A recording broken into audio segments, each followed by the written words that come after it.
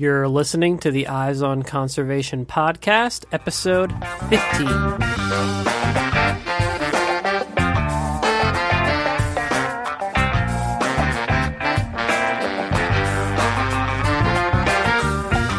Welcome to the Eyes on Conservation podcast, where we bring you engaging conversations about wildlife conservation issues from all across the globe. I'm your host, Matt Podolsky. On today's episode of the show, we have an interview with Yula Kapetanakos. Yula is an associate producer for the multimedia unit at the Cornell Lab of Ornithology. Despite her new role in media and communications, Yula's background is in research, and we'll be talking with her about her doctoral research program working with the vultures of Southeast Asia. Now, vultures in this part of the world have been facing very serious declines over the past century, with some Southeast Asian species having less than 100 individuals remaining in the wild. Yula gives us a breakdown of what has caused these declines and how her research has contributed to our understanding of these important birds. Yula also talks about vulture declines in India, Pakistan, and Nepal, and compares these dramatic declines in vulture populations to those that have been seen in Southeast Asia. And of course, Yula's interest in film and media is of particular interest to me as a former biologist who has transitioned into my current role as filmmaker and podcast host, of course. Yula talks about what inspired this transition for her and how she hopes to affect change through filmmaking. Now, without any further delay, let's jump into this interview. Producer for the multimedia unit at the Cornell Lab of Ornithology. Welcome to the show, Yula. Thank you so much, Matt. Great to be here. Yeah, thanks for joining us. My first question for you is, how did you first become interested in vultures and vulture conservation? Well, it's maybe not a terribly interesting story because I was, I never had it on the brain that I would be working with vultures. They're pretty magnificent birds, but I actually became interested in them when I was working as a curator for a zoo in New York City. And I knew that I had wanted to go into a graduate program to really hone my skills as becoming a researcher. So I had a colleague who used to work for the Peregrine Fund, and she suggested that maybe working with vultures in Asia would be a really good starting point for my research. And the population of vultures in Southeast Asia actually became critically endangered as a result of the declines that had occurred in South Asia. And so there were some really good conservation programs that had been initiated in the early 2000s in Southeast Asia. And so I jumped right in, and that's the region of the world where I really focused my research on. So why are vultures important? What role do they play in our ecosystems? Well, when you think of a vulture, I think probably the first thing that pops into everybody's mind is the idea of them scavenging dead stuff, dead animals.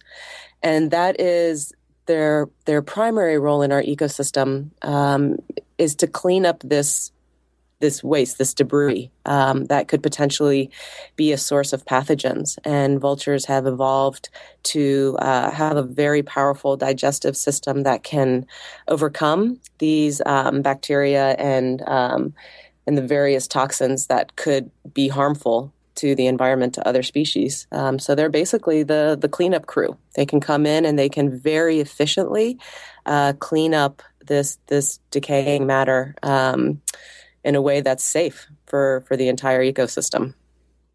So explain the situation that vulture populations are facing, both in South Asia and India, but also in Southeast Asia, which is the area where your research is focused. And you mentioned that there's maybe a connection between vulture declines in these two different areas. Well, sure. So interestingly, the declines that happened in South Asia had a very different source than the declines that happened in Southeast Asia. And so some of these species that were found, and by South Asia, I mean India, Nepal, and Pakistan. And in these countries, several of the species that were found in this region extended farther east into Southeast Asia. So 3 of the species in Southeast Asia are also found in South Asia. And those populations, we hypothesize, were fully connected from one part of the continent to the other. Over time, there's been a contraction of these populations. So in Southeast Asia, there's the populations are actually found in very tiny pockets, mostly in Cambodia, as well as in Myanmar. And the Cambodia population is actually a tiny bit bigger, we think, than the population in Myanmar. But in both sites, they're really, really small. In South Asia, interestingly, the populations were doing really well. And so one species, the white-rumped vulture, was actually estimated in the tens of millions. And the reason for this is that there was a high-quality food source for them. So because of religious practices in these countries in South Asia, cattle were not consumed, and so their carcasses were disposed of at these carcass dumping grounds, providing ample food for the vultures. And so the vulture populations actually were doing really, really well there. What happened, though, in the mid 1990s or so, was that the population started declining, and they declined really quickly. So from maybe 20 million birds, the white-rumped vulture was declined to just in the several thousands.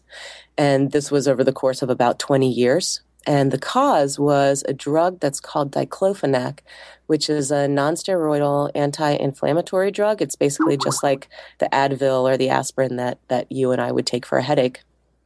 But it found its way into the livestock because the veterinary community would supply ailing animals with this drug to reduce inflammation.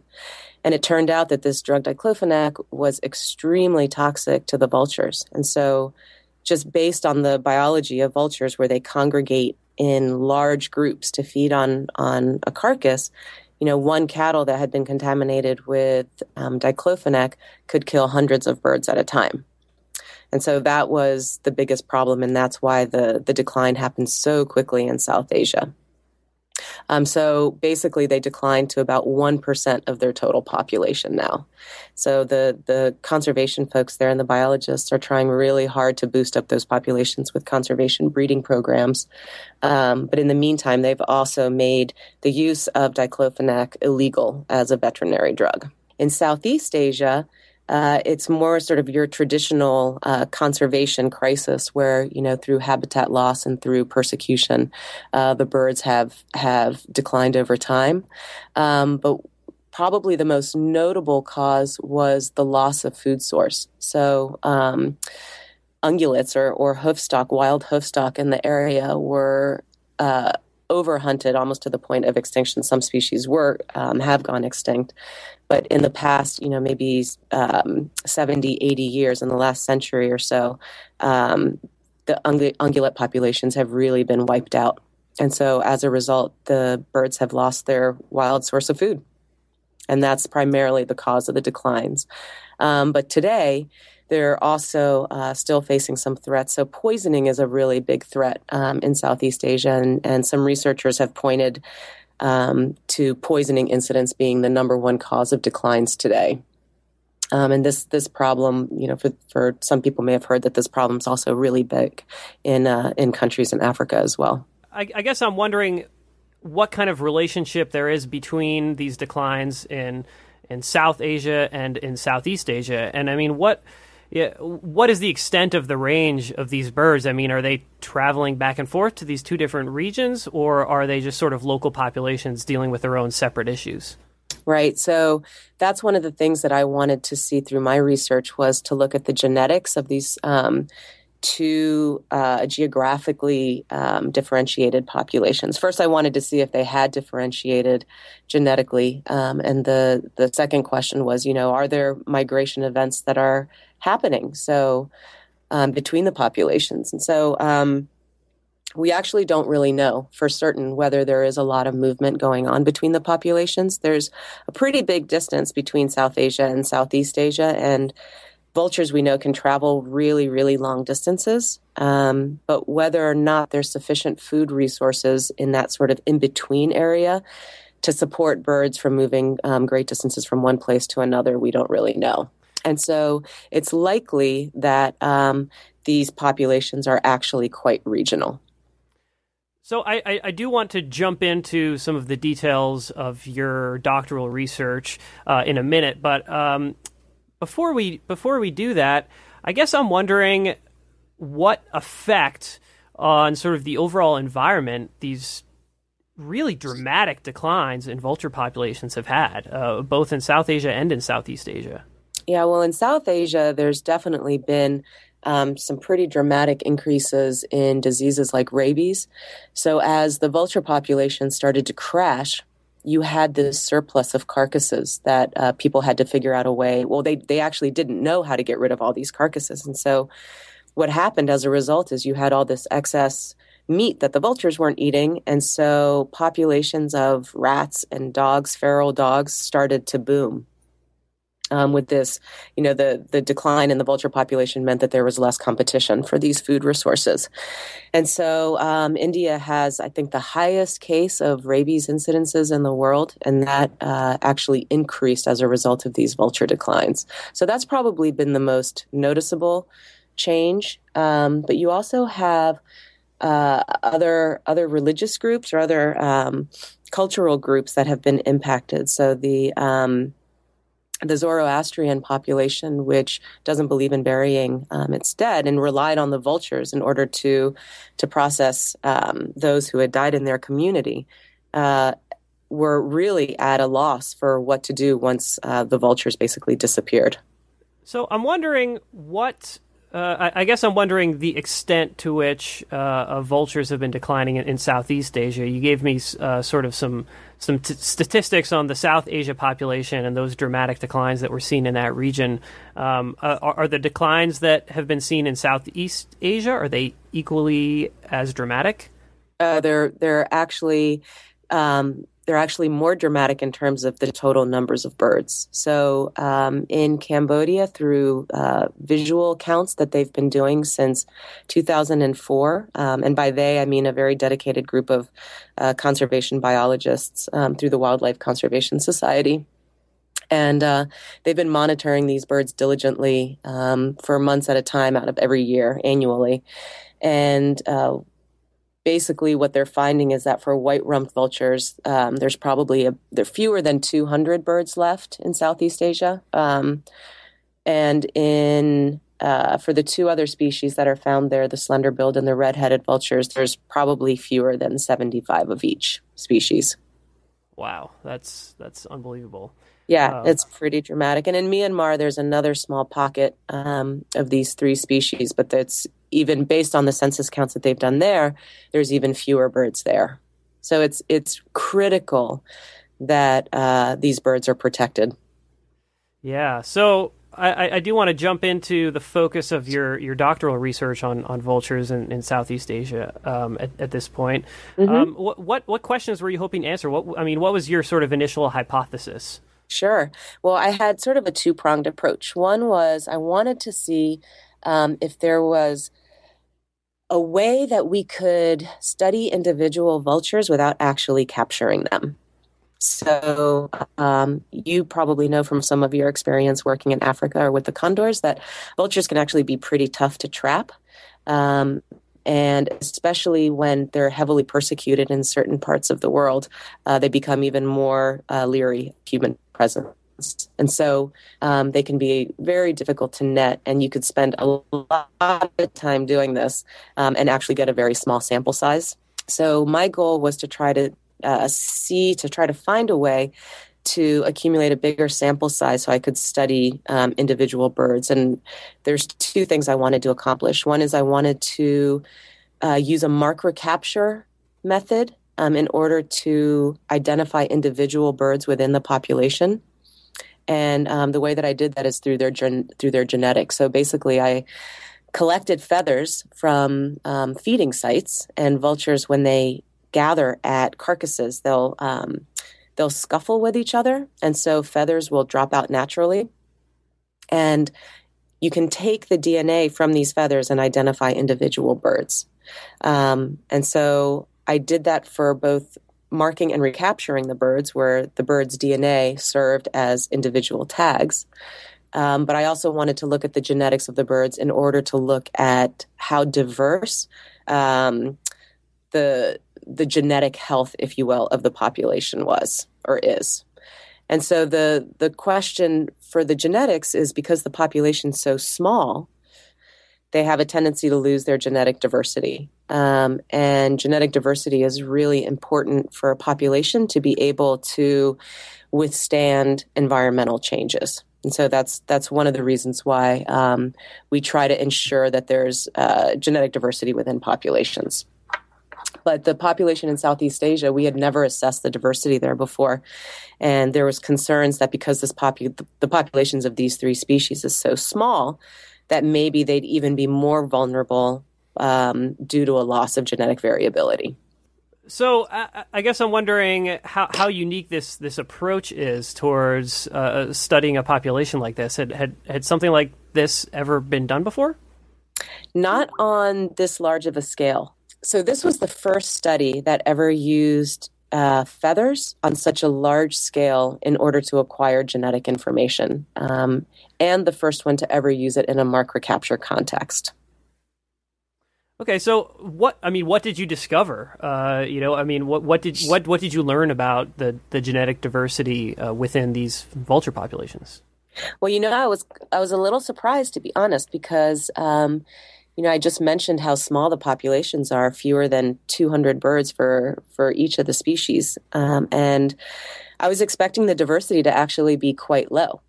But it turns out that the diversity is still pretty high, despite the population having shrunk over the last 100 years or so. And so what I ended up doing is I compared the diversity of the populations in Southeast Asia to the ones that are in South Asia, which had a much larger population. And so you would naturally expect there to be more genetic diversity in the larger population. And the levels of diversity were about the same, which was a little bit surprising to me. And I attribute this to the fact that that the birds are so long-lived. And so you have these birds that could potentially live, 30 years or more. Basically the population shrinking in size, but you still have individuals in the population. You're not going through so many generations that the diversity is being lost quickly, if that makes sense. So that was one thing. And then the second thing was that we found that you actually could use feathers in a mark recapture context.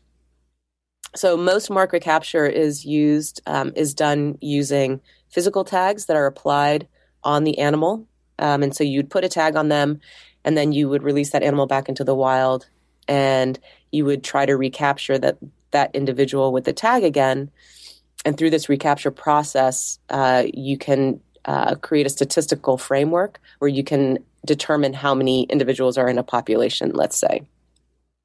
And increasingly, people have been doing this with genetic material, primarily with mammals, but this was the first time that it had ever really been done to such an extent with feathers for birds. And so what we showed is that feathers are actually a mechanism in order to be able to track individuals in the wild as well. Fascinating. So, it sounds like sort of both facets of this research, have some really important conservation and management implications for vultures, but also probably for a whole variety of other wildlife species. Sure, absolutely. Yeah, being able to not handle animals directly by collecting, genetic material that they leave naturally behind has some really important implications. For one, you may not necessarily want to handle an animal that's endangered because of the possibilities of it getting hurt.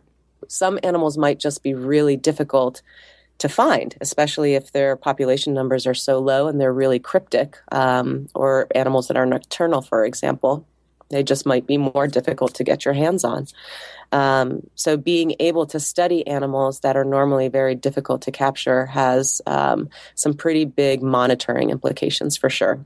How about the result that you came up with as far as the genetic diversity that exists in these vulture populations in Southeast Asia? What management implications does that have for ongoing efforts to conserve these species and hopefully bring these population numbers, back up? Sure. Well, for one thing, it's hopeful, right? So the fact that there is so much genetic diversity remaining is a really, really good thing. So that gives hope that as the populations increase in size, they'll maintain that genetic diversity and add to it over time. So it means that the populations might actually be more resilient to some environmental changes. The problem is, though, that because the populations are so small, that even like some chance events like a disease coming through the population could wipe out all the birds at one time, or some sort of catastrophic weather event or something like that could really wreak havoc on such small populations. But from a genetic perspective, at least, we can be somewhat hopeful that if the populations are protected and they're allowed to increase in size, that they could maintain a good level of genetic health.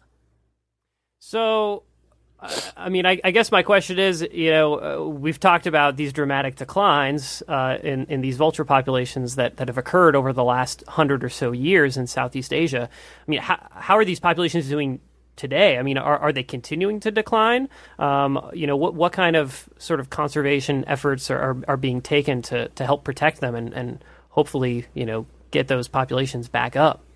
Yeah, for sure. Well, like I mentioned, they banned the use of diclofenac in India, Nepal, and in Pakistan, and it took a while for the drugs that were left behind in those countries to actually filter out completely. So now the drug apparently is being used less frequently, and the bird populations there have actually stabilized, at least based on the more recent census counts. So there is hope that these populations will have a chance to rebound. There's some captive breeding programs that are in place right now in South Asia, trying to figure out if breeding birds in captivity is a viable option to help boost these populations. And so, I think the most important thing was to get the drug out of the system. And I think that's happened now. And now if these birds are protected adequately, they should be able to rebound. So, but how about the Southeast Asia populations? Because it sounded like, it wasn't the diclofenac that caused those declines. It was sort of a number of additional factors, including just sort of a loss of biomass. Decreases in the populations of large mammal species. Yeah, well, there are conservation efforts on many fronts there as well. So the conservation groups that are working there, and there's many of them, many NGOs that are really putting a valiant foot forward to try to protect not just vultures, but lots of different species there. So, Southeast Asia has some of the highest biodiversity, some of the highest levels of biodiversity in the world. And so there are great strides being made in terms of working with local communities to try to figure out ways to help protect the biodiversity. But then there's issues like poverty that are really difficult challenges to overcome. And so there has to be this multi-pronged approach to how species are conserved there. And sometimes it's really tough to prioritize, right? There's often the thought that you're picking people over nature when oftentimes by protecting nature, you're also protecting the people. And so I think these conservation groups are trying to make that clear while at the same time trying to protect on an ecosystem level areas that are maintaining these high levels of biodiversity. So are vulture populations in Southeast Asia, have they stabilized at this point, or are they continuing to decline? So we're thinking that based on the census counts, at least one of the species, so the white-rumped vulture, appears to have stabilized. The red-headed vulture, though, appears to be declining, and so that might have to do a little bit more with the biology of the species and differences in their behavior that would make one more susceptible to declines or to very small population size than the other. So we'll see. It's about continuing these monitoring programs, which is why it's so important that we are able to monitor these birds year after year after year, so that we can get a sense of what happens over time. So we'll see. Hopefully, the conservation measures that they're taking right now will allow these populations to stabilize and hopefully to increase over time. So I'm wondering if the techniques that you implemented as a part of your doctoral research, are those techniques continuing to be used as sort of a way to continuously assess these populations of vultures? Right. So that's definitely one of my recommendations in the results of the research that I'm putting out right now. So I'm still actually working on publishing my results. And so that's one of the recommendations, that now that we have a baseline for the genetic health of the population, then they'll be able to use that as a baseline of sorts on which they can evaluate future monitoring results. Yeah, and I mean, it seems like, I mean, if all you have to do is collect feathers at a feeding station, it seems like that's something that that could be continued, without sort of a huge funding source. Yeah, so the collection, that's actually one of the really nice things, is that the collection efforts are very cheap. Where it becomes a little bit more expensive is on the genetic end. And fortunately, costs are going down in that arena as well. But it's still a little bit pricey. But, you can do it in a way where, especially just to look at the genetic diversity within a population, your sample size doesn't need to be enormous. And so I definitely think, especially in that situation, the use of feathers is very viable. So I guess I'm wondering what sort of what involvement you have in this issue now. I introduced you as the associate producer for the multimedia unit at Cornell Lab of Ornithology. So I guess I'm wondering, what you're sort of up to at this point, and if your current position at the Lab of Ornithology, if that involves sort of continuing these efforts in vulture research and conservation. Well, I'm a little bit out of the research realm right now. So as an associate producer, I'm mostly I'm focusing my efforts on the production of conservation-related media. And one of the things that I learned as a scientist is that it's really important for people to be able to understand the work that researchers do. And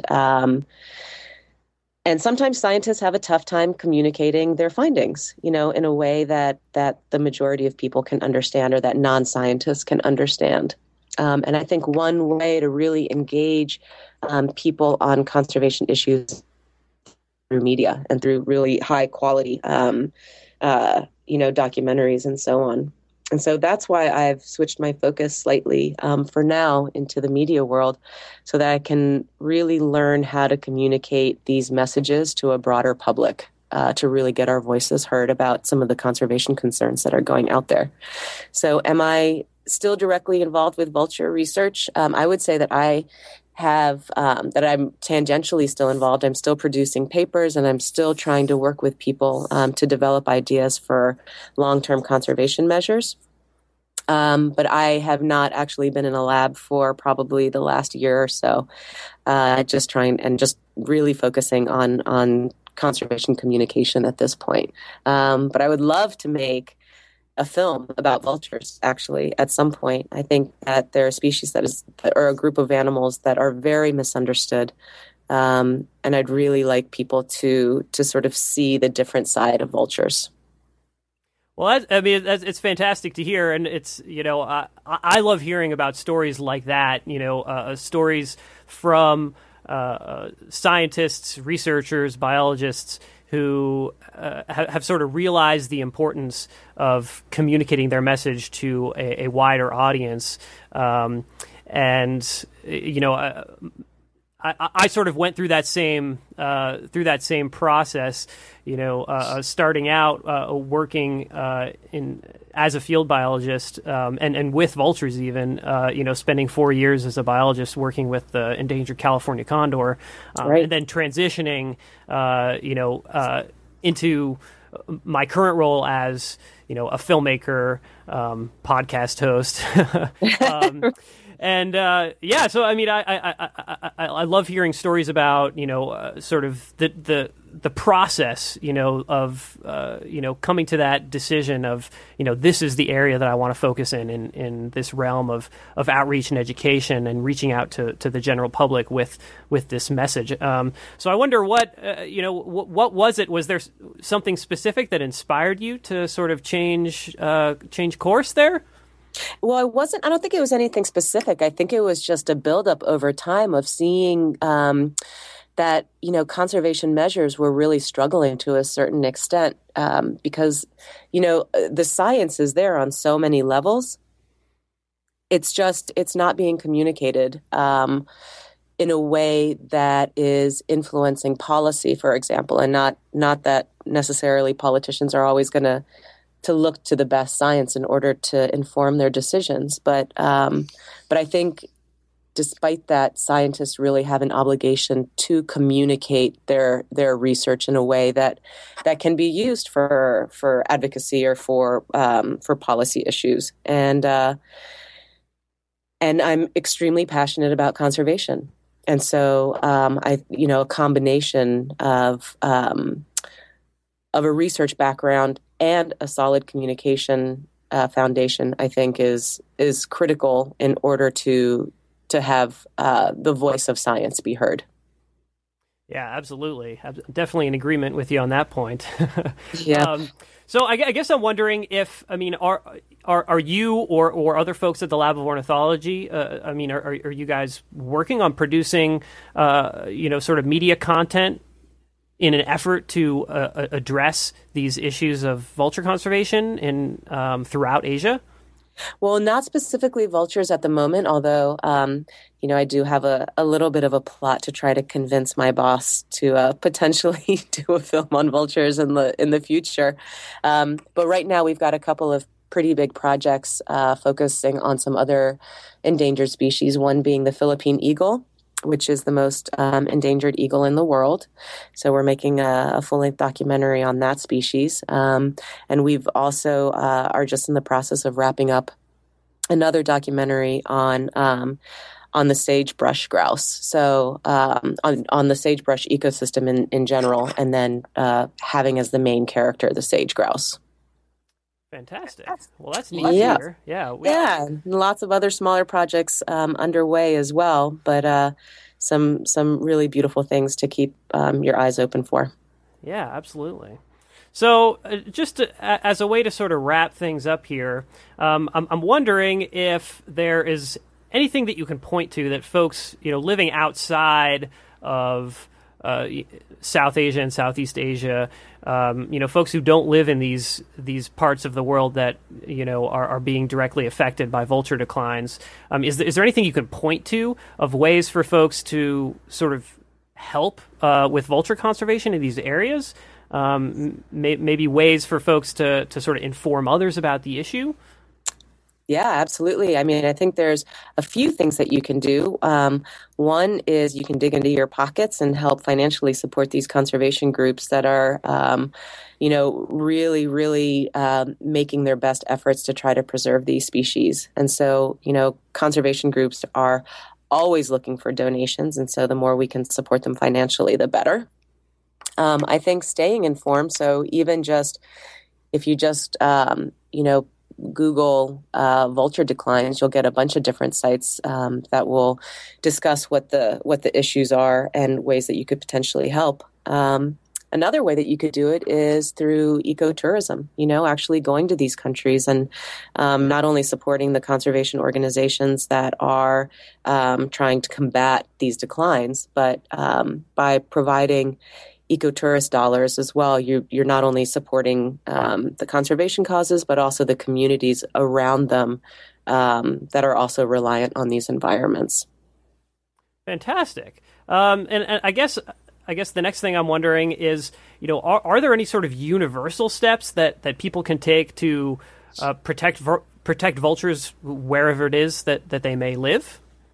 Yeah, I mean, I think the same thing that protects vultures can protect a lot of other species. So reducing your consumption. A lot of deforestation occurs in order to export wood out of these countries, and so being really mindful of where your lumber or where your wood products come from, I think is a great first step. And that's in terms of conserving tropical forests. I think that's probably one of the key ones. Another thing that people aren't really familiar with is the process of deforestation due to tropical oils like palm oil and coconut oil. So coconuts are a really, really big fad now, right, in terms of coconut water and whatnot.